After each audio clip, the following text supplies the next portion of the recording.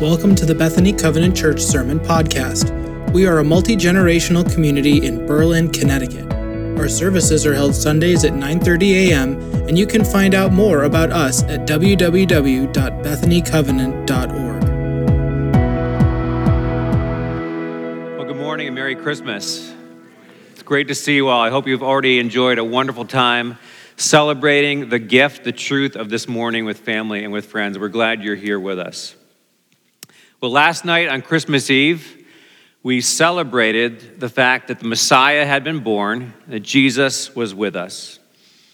And this morning, on Christmas morning, we celebrate that the Messiah has been born and that Jesus is with us. Our celebration continues. We continue to celebrate that God has come. The story hasn't changed since last night, and the good news that was good last night is just as good this morning. It's still the news that has the power to transform our very lives, to change our world. It's the epic story of God's love for us and presence with us. This morning, I'd like for us to think back on that first Christmas morning when Jesus was born. Now, we don't exactly know when Jesus was born. We don't know the time of day, but we have a sense from the story of the angels appearing to shepherds in the field that happened sometime during the night. It must have been a long night for Mary and Joseph. We know that they had recently undertaken a journey of about 90 miles.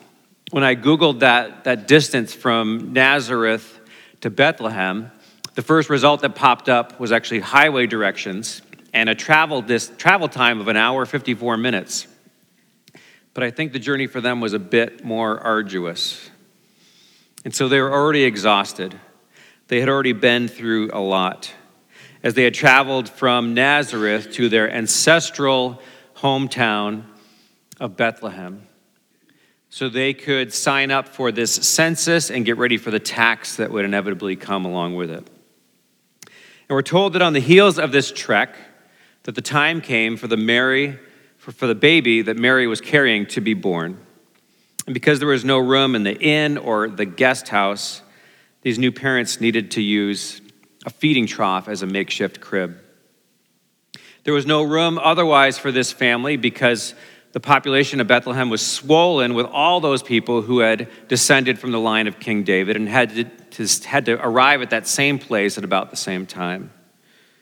It was a busy season for Mary and Joseph, a busy few weeks and a very busy night. And we're told that in the midst of all that unfolded that night, this young family had some visitors. We read from Luke 2 that when the angels had left the shepherds and gone into heaven, the shepherds said to one another, "Let's go to Bethlehem and see this thing that has happened, which the Lord has told us about." So they hurried off and found Mary and Joseph and the baby who was lying in the manger. When they had seen him, they spread the word concerning what had been told them about this child. And all who heard it were amazed at what the shepherds said to them. But Mary treasured up all these things and pondered them in her heart. The shepherds returned, glorifying and praising God for all the things they had heard and seen, which were just as they had been told. Now, we don't know exactly how long it took the shepherds that night to travel from their fields to the city of Bethlehem, or how long it took to find the baby, but we get a sense that they were among the very first visitors. But apparently there were others around, others who had already arrived, because we're told that the shepherds told anyone who would listen what they had heard about this baby from the angels in the field. The angels had told them that when they found this baby wrapped in cloths, they would encounter a Savior, the promised Messiah himself, the Lord, among the people whom God loves. This was powerful language they had received from the angels. These were epic claims, but the shepherds did not hold back. They related everything just as they had been told. And they returned to their fields, glorifying and praising God. We get a sense, we can picture them along the road as kind of this joyful, overflowing, ebullient group that day on the road. But back in the makeshift nursery, things were quite a bit quieter.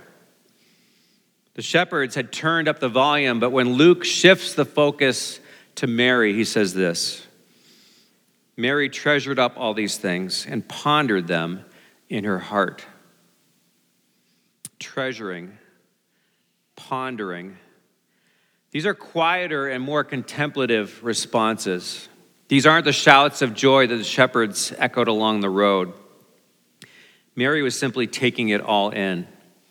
And she already had a lot to process. We know that the angel Gabriel, more than 9 months before, had appeared to her suddenly, telling her and explaining to her that she would actually come to mother the one whose father was God himself. And then Mary had visited Elizabeth, her relative, who had a child about 6 months before the birth of Jesus. And amazing things were being told about that baby, John, as well. And Elizabeth, during that visit, had affirmed the words of Gabriel to Mary, declaring and confirming that, yes, the child that Mary bore was the Messiah himself. There was so much for Mary to consider that night, to ponder, to treasure, to have replaying again and again in her mind. And we imagine that at some point that night, she fell asleep. It had been a long night. We don't know how long Mary's labor took. We don't know how much sleep she'd already missed. But I can only imagine that, like just about every other woman ever to give birth, she was exhausted. Her brain was full, her body was tired, and she welcomed the gift of rest when it came. And as she went to sleep, there were so many things whirling around in her mind. Promises, predictions, proclamations, all centered on her and on this baby that had just been born that night. We don't know how long she slept. We don't know how deep her sleep was, but at some point, she woke up on that first Christmas morning. And as she awoke, she may have had some questions poking through the fog of her drowsiness. I can imagine her head clearing and just thinking, did all that really happen? Where's the baby? How's he doing? Where's Joseph? Are those shepherds still here? What was it they said about what the angels told them? I'm sure you've gone to sleep with a head full of thoughts and awoken the next morning to realize that somehow during the night your brain had been churning and stewing on those thoughts. Maybe they even visited your dreams, maybe even in some strange ways. I can only imagine that's how it was with Mary, because she had gone to sleep with a very full head and heart. There was a lot she was pondering and mulling over and treasuring, we're told, in her heart. So I can't imagine she woke up with everything clear and settled in her mind. But Luke presents Mary as a woman of deep trust and faithfulness who found favor in the eyes of the Lord. She was still taking things in. She was pondering things that first Christmas. But I imagine she still had a good idea of at least the next steps she was supposed to take.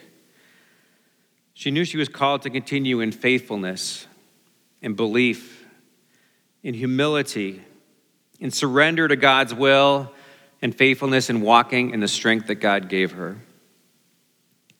This morning, this Christmas, I think we can ponder some of those same things that Mary did that morning. This morning, we can ponder, did last night really happen? Was that baby truly born? And what's this baby all about? We too have heard things declared about this baby who was born, and what do we make of it all?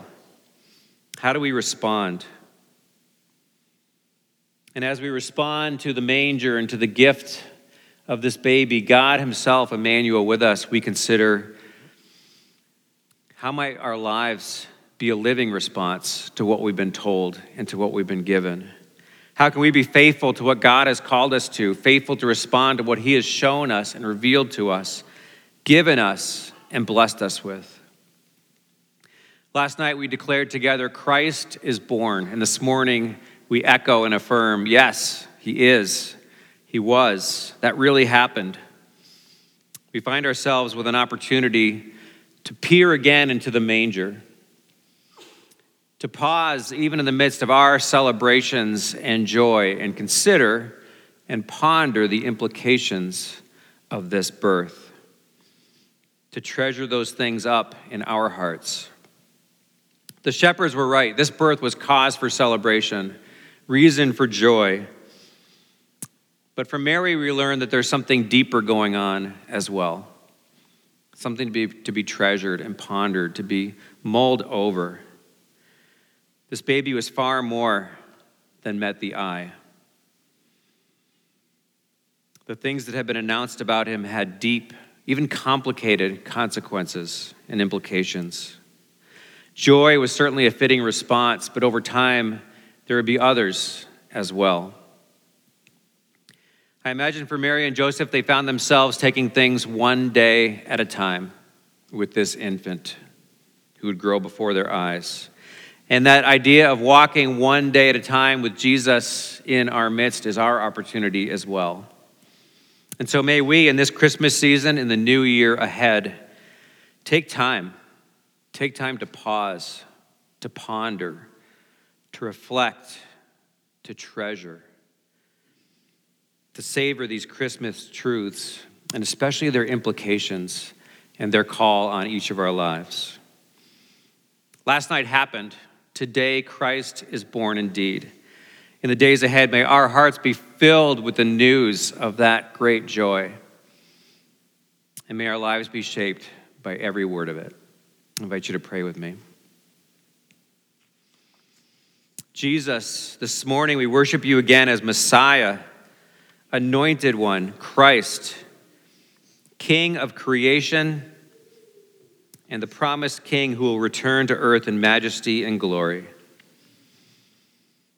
Jesus, as we await your return, would you restore in us any sense we've lost of the joy in your coming, any sense we've lost in the joy and anticipation of your promised return.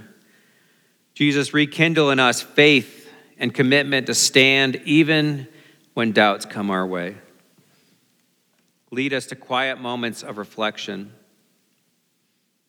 Lead us to greater openness to the work of your Holy Spirit in our lives, that the truth and good news of Christmas may truly penetrate deeply into our hearts and grab hold of our minds and our lives. Jesus, keep our eyes on your cradle and your cross and on all those things to which you call us. We pray in your holy name. Amen.